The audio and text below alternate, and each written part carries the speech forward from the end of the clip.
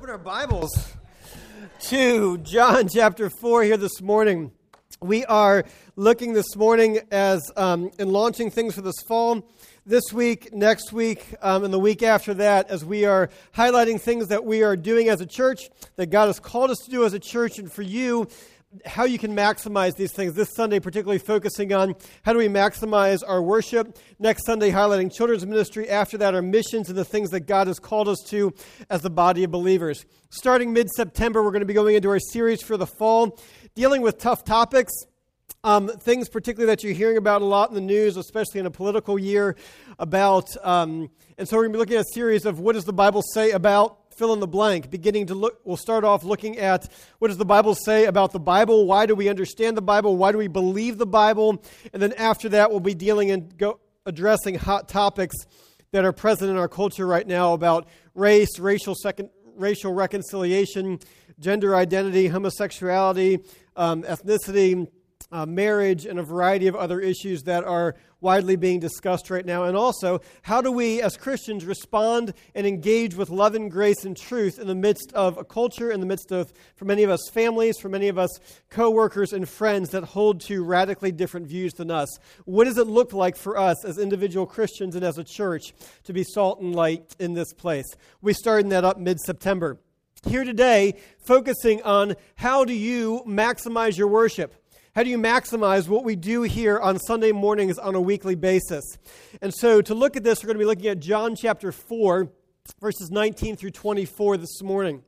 This story, this vignette of teaching comes when Jesus is meeting this woman, this passage where he meets this woman at the well, the Samaritan woman at the well, a passage that is very well known.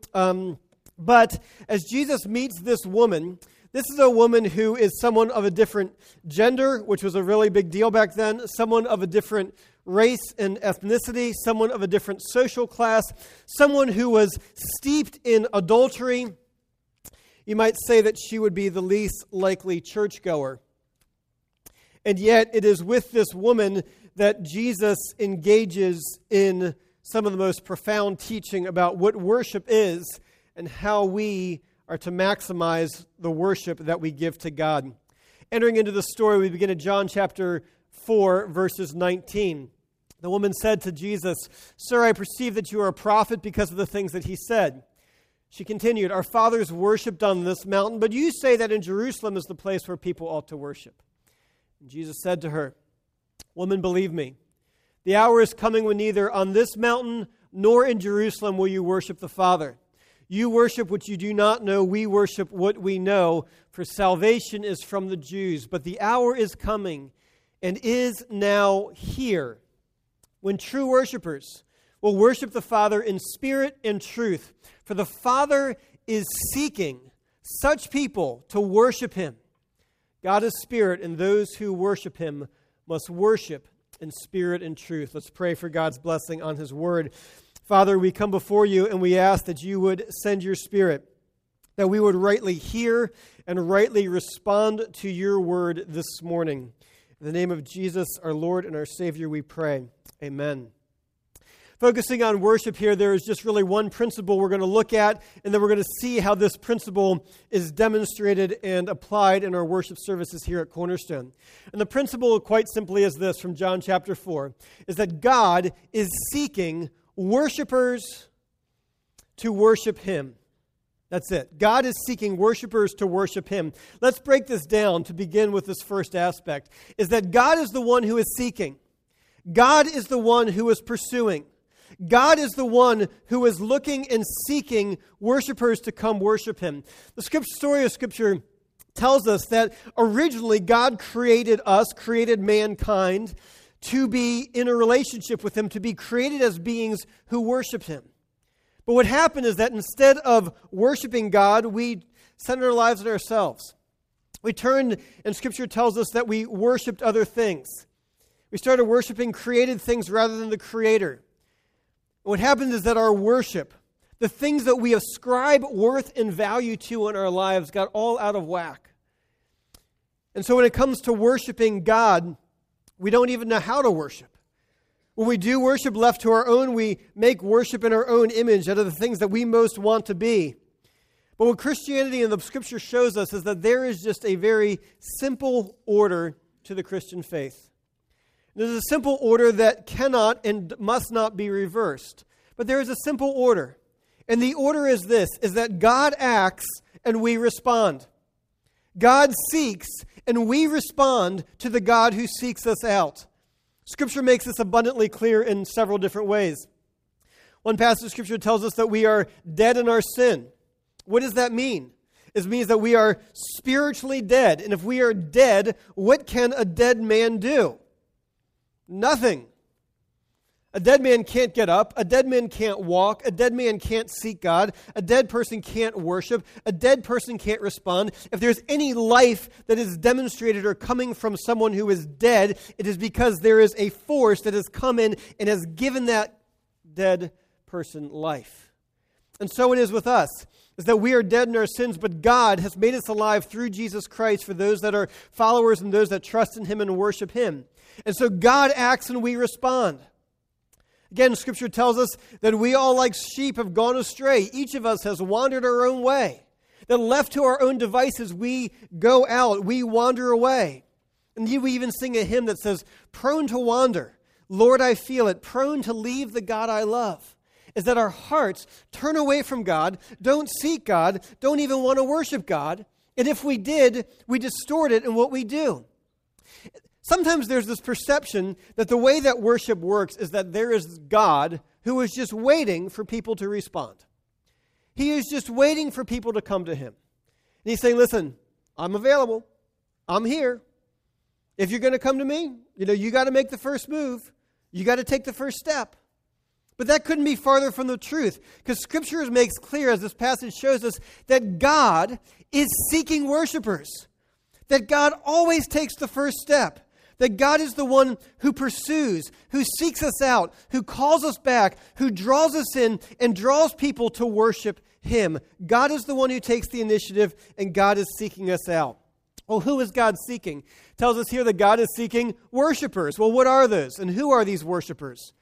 Well, we see from this passage that those worshipers that God is seeking include the most unlikely people who wouldn't be at church, like this woman at the well.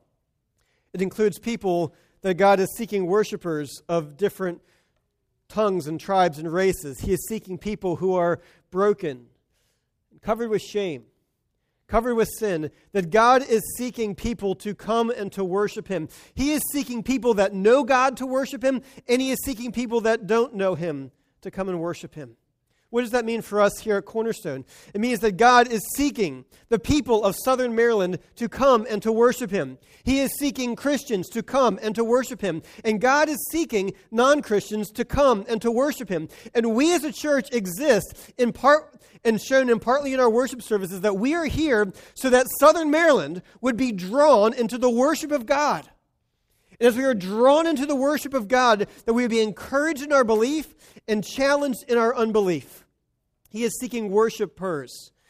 Let me say that again. He is seeking worshipers. It's plural.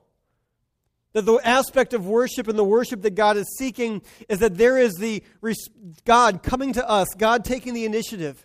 There is our response to God. But notice, it is our response to God. He is seeking worshipers. That there is a horizontal dimension to worship. That in our corporate worship services, when we worship together, there is an experience of God that Scripture informs us cannot happen individually. There is a communion with God in the body of His people that does not occur by yourself listening to praise music and a sermon on the radio by yourself in your car. There is an experience in the people of God as the people of God come together and to worship Him. And God is drawing a people. He is seeking worshipers from every background, every walk of life, from every tongue and tribe and nation to come together and to worship Him. Well, what are some of the characteristics, verse 23 tells us, of these worshipers that God is seeking? He says, the hour is coming and is now here when true worshipers will worship the Father in spirit and truth, for the Father is seeking such people to worship Him. Jesus gives this answer in response to a question that the woman asked Him. She said to Him, We know that when the Messiah comes, he'll make all things clear. Now let me ask you, you Jews worship down there in Jerusalem, and we Samaritans, we worship up here. So which way is it going to be when the Messiah comes? And Jesus says, you don't get it. He says, it's not about where you worship. It's not about these particular forms of worship. You could say it's not about particular styles of worship. What worship is about is worship that the Father is seeking, is worship that is in spirit and in truth. Well, what does that mean? To worship in spirit, to worship from the heart, showing the love, affections, that our love and affections and desires are fully set on God as the object of what we worship and what we love and desire. Worship in spirit. Worship in truth. To worship God according to the truth of God's word. Letting His truth strike the core of our being and causing it to respond. Worship in spirit and truth from the heart and according to God's word. And there is a tendency to err in either direction. To make it all about the heart. To make it all about the emotional response without the truth of Scripture guiding that. And there's an error sometimes the other way, to make it all about truth without the heart responding and the emotional response. And God and Jesus are unsatisfied with either. It's both, worship in spirit and truth. God is seeking worshipers. Well, to do what? He is seeking worshipers to worship Him. He is seeking worshipers to worship Him. In the Hebrew and Greek, there's two groups of terms that are translated in our English Bibles as worship. The vast majority of them refer to labor or service.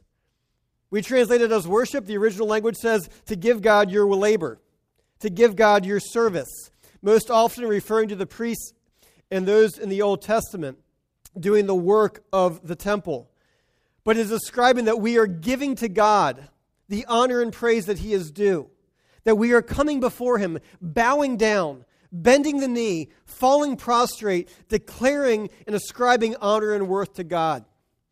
The word worship is an English word, and it actually helps us in this instance, is that worship comes from the Old English word of worth, W-O-R-T-H, worthship. So to worship is to ascribe to God His worthship, His value, His honor, His dignity, to give God the worth that He is due. Well, what does this mean practically for us? It means if God is seeking worshipers to worship Him, to give God the worth that He is due, then what happens is that a worship service such as this is not so much about what we do up here, but about what you do in the congregation, about whether or not you are bending the knee, whether you or not you are ascribing to God the honor and worth that He is due. And so for a Christian, the measurement of the quality of worship is not how well the preacher preaches, not how well the singers sing, not how well the prayers pray, but the quality with which you give to God the worship that He is due. You know, sometimes people say things like, oh, that church has really good worship. That church has really good worship. Well, what's meant by that? Usually meant, well, that church has really good worship. I really like it. I get a lot out of it. You know, I'm encouraged by it. I really enjoyed it. I received a lot. I received a lot from it. And if that is our fundamental attitude to what we are doing when we attend a worship service, what we have done is we have reduced the worship of God into another competing form of entertainment. I like that book. It makes me think about some things. You know, I really enjoyed that movie the other day. It was a really pleasant evening that we shared together, was it not? I enjoyed these things. I got a lot out of it. It really benefited me. I really liked that. It made me think about some things. But a worship service and what we're doing here is not another competing form of entertainment, but rather our worship service is designed and set up to provide the context, the structure, and the people as the body of God to gather together and to ascribe to God the worth, praise, and honor that He is due. Dick Kaufman, who is a pastor, author, a very humble and godly man, he asked this question. He says, when we leave worship, we should first ask not, what did I get out of it? But how did I do in my work of honoring the Lord?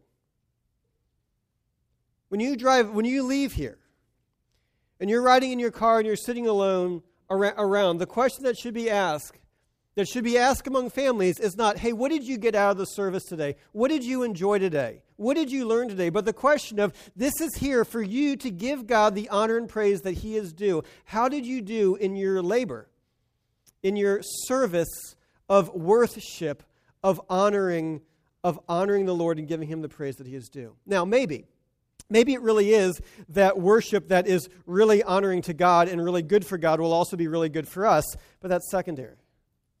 Sometimes other people, the question comes up, particularly in discussions at this time and in this place in our country, in this world, to say, well, is worship for Christians or is worship for non-Christians? Who's it for? Is it worship for non-Christians or is worship service for Christians? The answer is it's for neither. Worship is for God. That's who worship is for.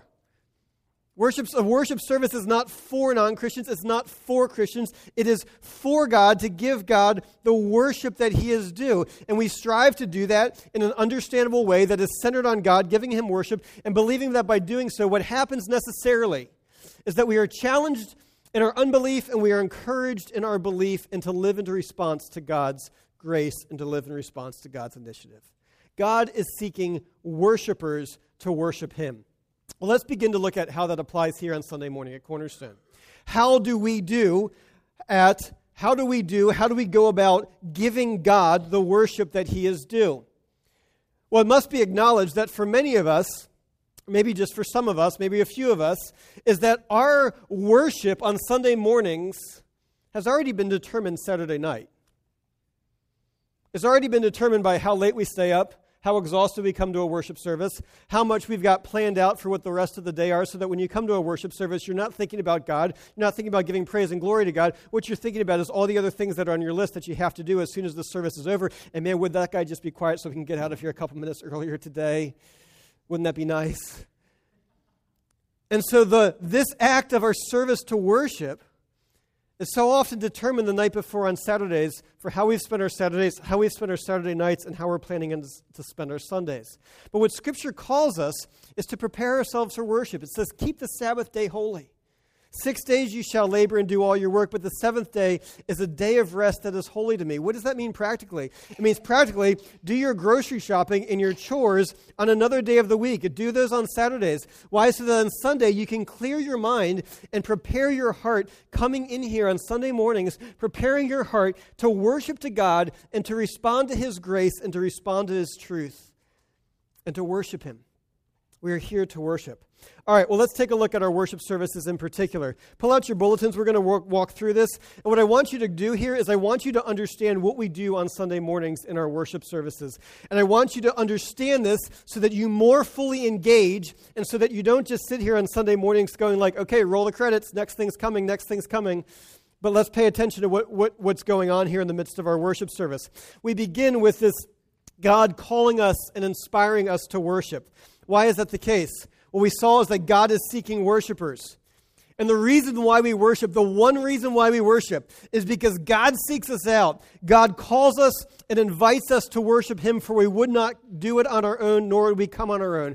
God always comes to us before we come to Him. And so we gather together to worship because God is the one who calls us to worship Him. A couple comments about the service in general. One is that our worships and our worship services are responsive. If you take a look at the overall picture of your bulletin there, is that there is a back and forth. There's a back and forth between God's initiation and our response. God calls us to worship, we exalt the Lord. Having exalted the Lord, we respond by the exposure and confessing our sin. In confessing our sin, God restores us by His grace. Then God speaks to us through His word, and then we respond. There is a back and forth of God's initiation and our response. Tied in, seen throughout the worship service. Next key thing about our worship service is that our worship is participatory. Quite intentionally, our worship services are not designed for you to sit back and observe like you're watching a movie at the movie theater. They are designed for you to participate and designed for you to engage with God, engage with the people of God, and be moved to response. Now, if you're here today and you are exploring Christianity and you are exploring what this means and you want to learn more about this, that's fine.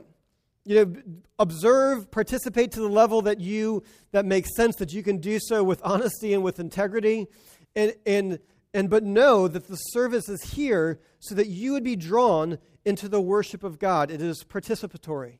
Third thing about our worship service is that they are communal, that we worship in community. And you see an example of this in our call to worship from today. It's usually responsive. Why is it responsive?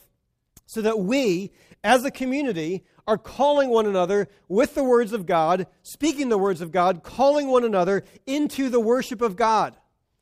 That this is the reason why this is responsive is not so that you guys would have something to say and stay awake, but rather so that as we are engaged in worship and calling us to worship, that we are calling one another, that the people of God are calling each other with the words of God to worship Him and declare who God is and to come to worship Him. So we worship in community. The fourth thing to note about our worship service is that our worship services is Spirit-led. We open up with God calling us and inspiring our worship. And there is a prayer specifically with the focus of asking God to inspire our worship. Why? Because we need God to guide, to direct, and inspire our worship. We need the Holy Spirit to open up our hearts so that we engage with God and are receptive to Him and are receptive to His Word. And so we pray, celebrating and acknowledging God's presence in the work that He is already doing among us and seeking His Spirit to be at work in this present moment right now. That's how our worship services begin, with God's initiation. Well, what happens after God calls us to worship? After we come into the presence of God, we respond by exalting the Lord, by giving Him praise, seeing who God is by praising Him, by with hymns, songs, and spiritual songs, giving God the honor and worth that He is due.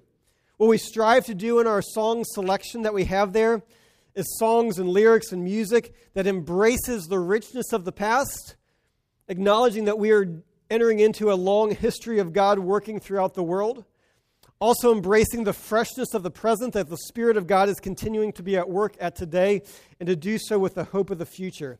All of this to give God the praise that He is due.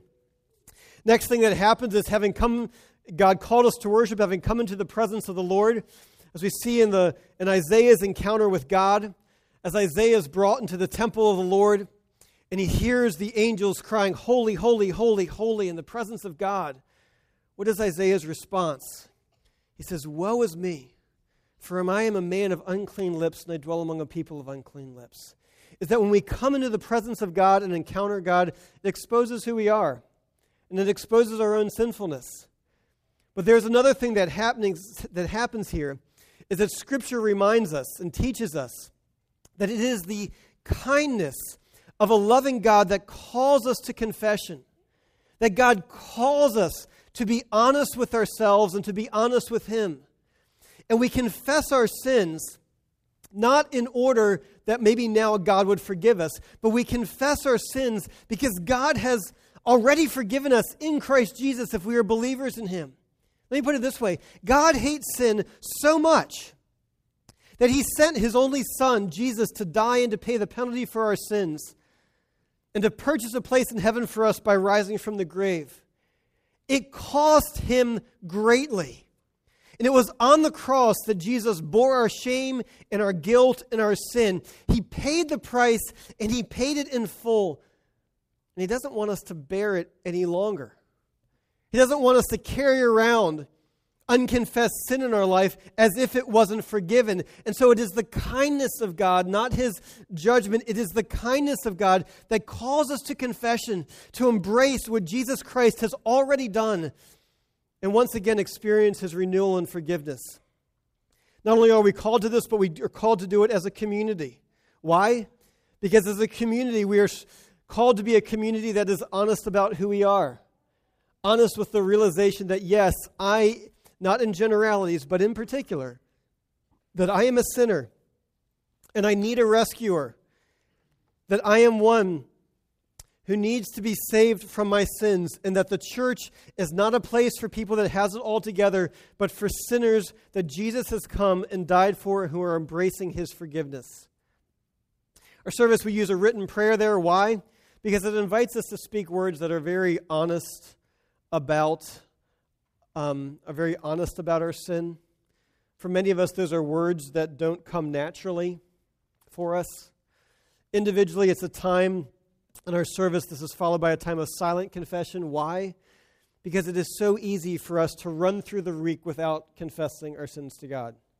So easy for us to not confess and then to become callous to our sins and not even be aware of our sins and the distance and barriers that are growing between us and the Lord. One other fact that's just interesting for us here at Cornerstone, a couple years ago we did a worship survey, and one of the questions was asked, what are the top things that inhibit your worship at Cornerstone? Number one response was distractions during the worship service. Not surprising, right? Something happens, kids get up, someone's screaming, not surprising. But we're families together, that's part of being a community together. Number two reason, almost as high as the first reason. What inhibits your worship? Unconfessed sin in my life. I found that particularly fascinating. I found it fascinating because not only was there an acknowledgement that there is unconfessed sin in my life, but there is a weekly realization that what inhibits my worship on Sunday morning is that I have unconfessed sin in my life that is preventing and inhibiting my worship on Sunday mornings when I am coming together to give God the praise and worship that He is due. So quite consciously, we have a prayer of confession and a time of individual confession, because maybe this is the only time during the week when you've actually paused before God. For some of you, it's the only silent moment that you have had all week long. And for us to come before Him, and He invites us to confess our sins so that we would embrace the forgiveness that comes through Jesus Christ. We see that immediately following. Because we confess our sin, and what happens when we do that? Immediately, God restores us by His grace. That is the back and forth response. It is God's kindness that invites us to confess our sins. It is God's grace that restores us. That we have confession and restoration, not so that our heads are hang low, but so that you would hear the good news of the gospel, that through Jesus Christ you are forgiven, that you can pick your head up. And I find that this announcement, declaration from many different passages of Scripture is one of the most beautiful moments in our worship service of there being this declaration once again in the words of Scripture reinforcing the truth that you are forgiven and that your forgiveness is not based upon your hopes and your desires, but your forgiveness is based upon the very promises of God fulfilled in Jesus Christ. You are forgiven and restored. So, having done that, having been cleansed by God's grace, we then go before the throne of grace and we pray for His church and for the mission of God's church and for the advancement of God's church, interceding on behalf of one another, interceding on behalf of this congregation. You know, in America today, with a lot of things that are happening in worship services today, a lot of churches just simply don't pray during their worship services. It is not uncommon for people to ask the question, why do you spend so much time praying during your worship service? And the answer is quite simple, is because God calls us to pray during our worship services. He calls us to intercede. He calls us to pray for rulers and princes. He calls us to pray for one another. Paul, in every letter of every letter that Paul writes, he is asking the church to pray for him and to pray for the advancement of the gospel. And we do so as a body of believers because God hears prayer, He answers prayer, and He uses prayer to advance His kingdom in this place and to the ends of the earth.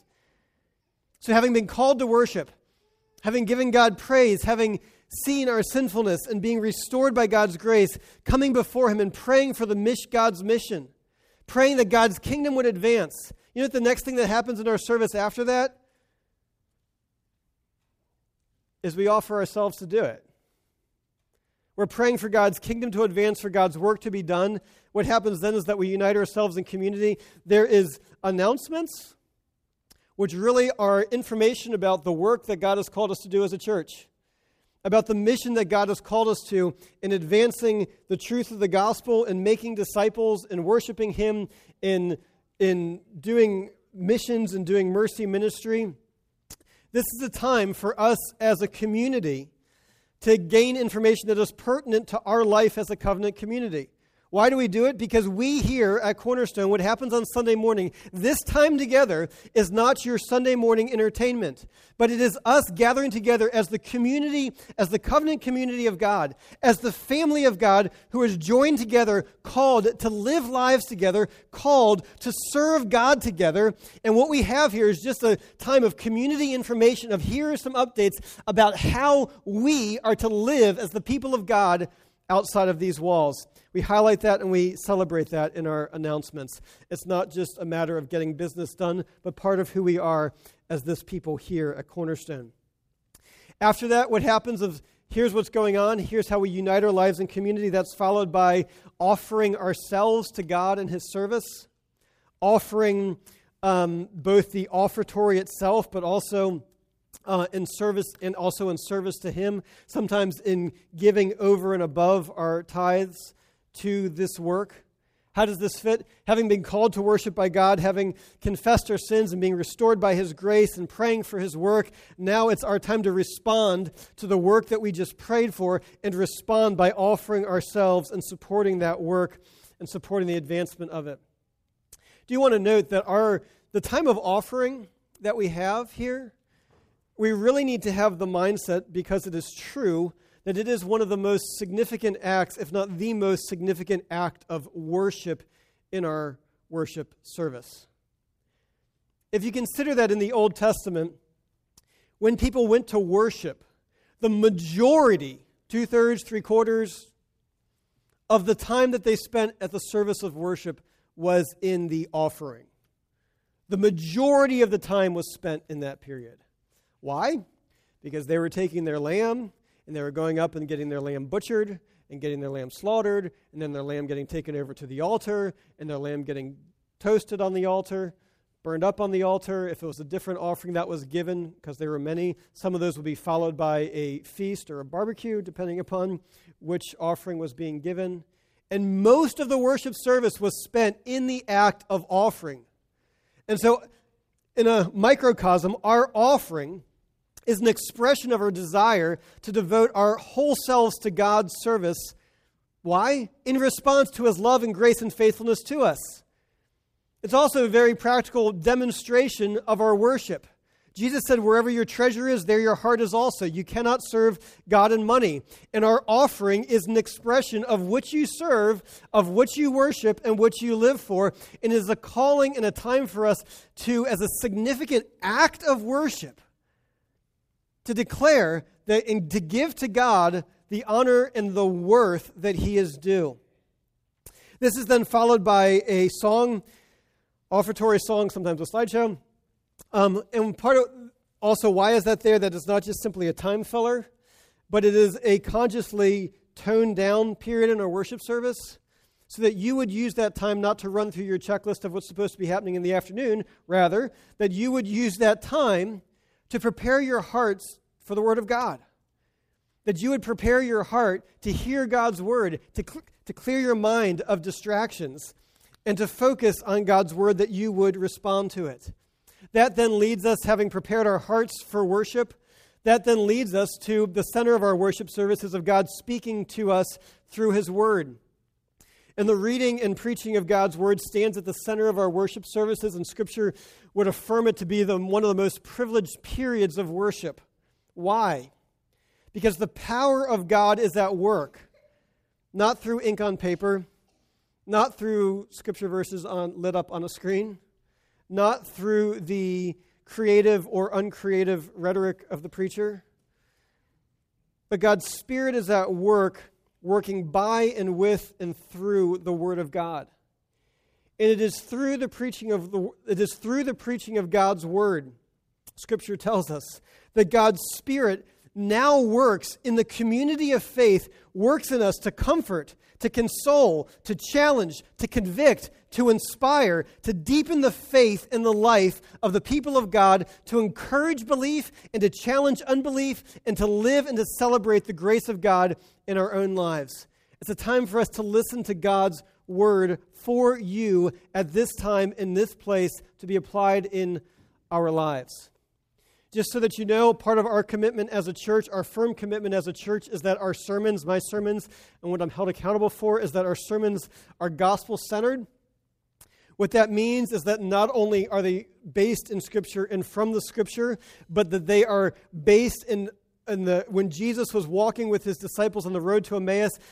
The Acts tells us that Jesus explained to them from all of Scripture how all of Scripture was fulfilled in Jesus. And that is what we do here, that's what I do here on Sunday mornings, is this focus on the gospel being explained and expounded from all of Scripture. And you need to know this is not a given, and I'm happy to have a longer discussion about this. I can talk about this for hours, like at depth for hours. This is so important. Sinclair Ferguson, who is a seminary faculty member, he was a pastor of a church, he's written many books. He is a stalwart of the Christian faith. If you are a believer in the gospel and you are a believer in the authority of Scripture today, you have, in part, Sinclair Ferguson to thank for his work that he has done in the 20th century. I know it's a name not familiar to many of you, but he is a man that God has used mightily in the 20th century. He's Scottish. And he has been training pastors. He is a speaker. He speaks around the country and around the globe. He follows up and does additional training for pastors who've been in ministry for some time. And in one of his books on preaching, this is his observation on the state of evangelical preaching in America and around the globe. He says this about evangelical pastors who believe in the authority of Scripture, who are committed to teaching from Scripture. This is his statement. He says this: not only do most evangelical ministers not preach Christ in the Old Testament, they don't preach Christ from the New Testament either. Many sermons from the gospel where the focus is explicitly on the person of Jesus, never mind from the Old Testament, are far from Christ-centered. Even entire sermon series that are preached out of one of the gospel accounts may not even communicate a thing about the gospel itself. And I'm happy to explain what that means and how can you tell, and if God's moving you away from here, how to evaluate that and to understand that. But the point I want to emphasize here is that it is not a given that because someone is preaching from the Bible that they are preaching and teaching the gospel of Jesus Christ, which is the power of God, which alone saves.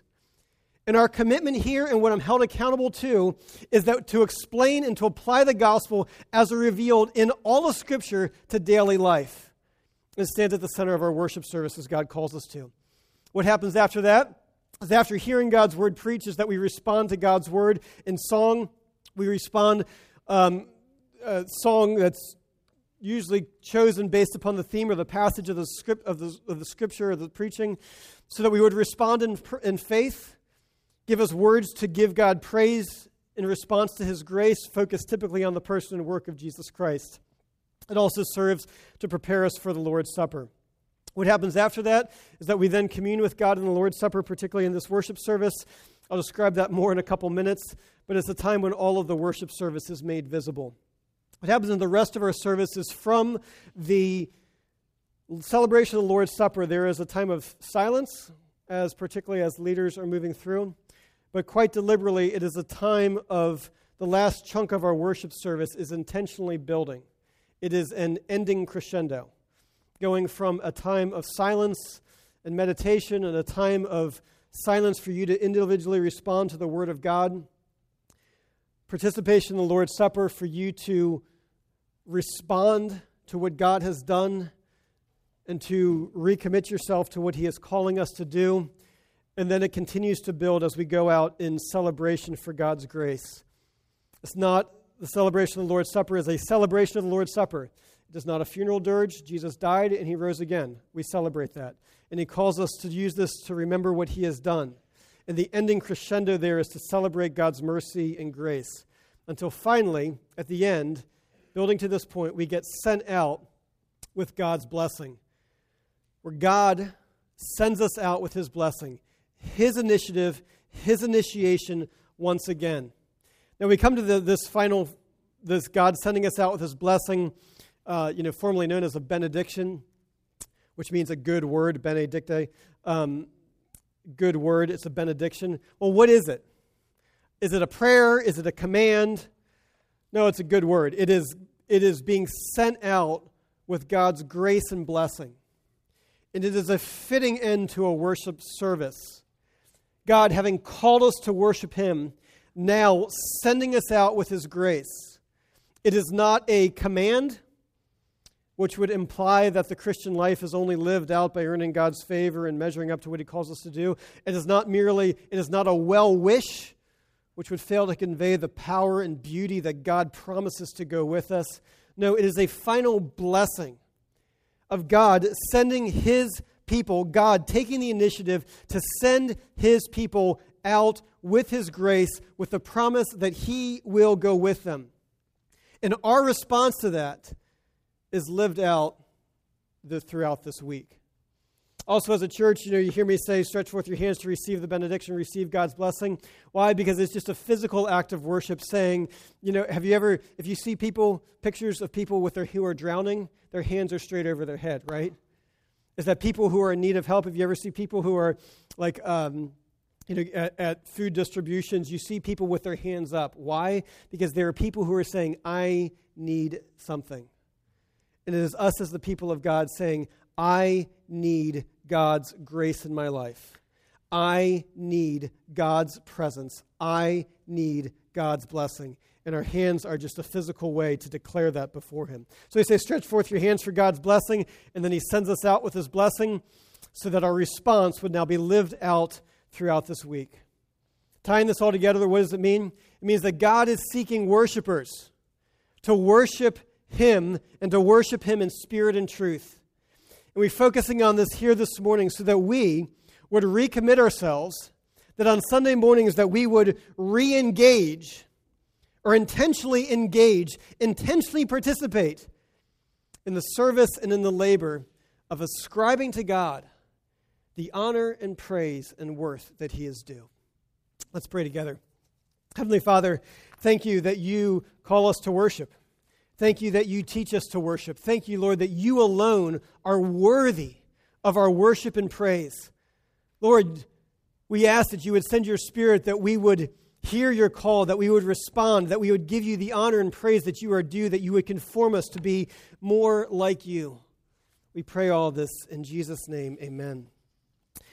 As the worship team comes up, we're going to be singing the song, The Heart of Worship, written by Matt Redman. And just want to give you the background of the story. Matt Redman, who was quickly becoming one of the most prominent and most famous worship leaders in the world, was leading worship at his church. And what happened was that people started flocking to the church because the church was known as, that church has really good worship. And so what happened is that Matt Redman and the leadership of the church said, our worship service has turned into something that is not what God intended it to be. So what they did is that they took a break. I think it was over 6 months. They had worship services with no music in it whatsoever because they had turned worship into something that it wasn't supposed to be. And after they as a congregation gathered back together, this was one of the first songs that they sang as they as a church recommitted themselves to the worship of God as God calls us. Let's sing together.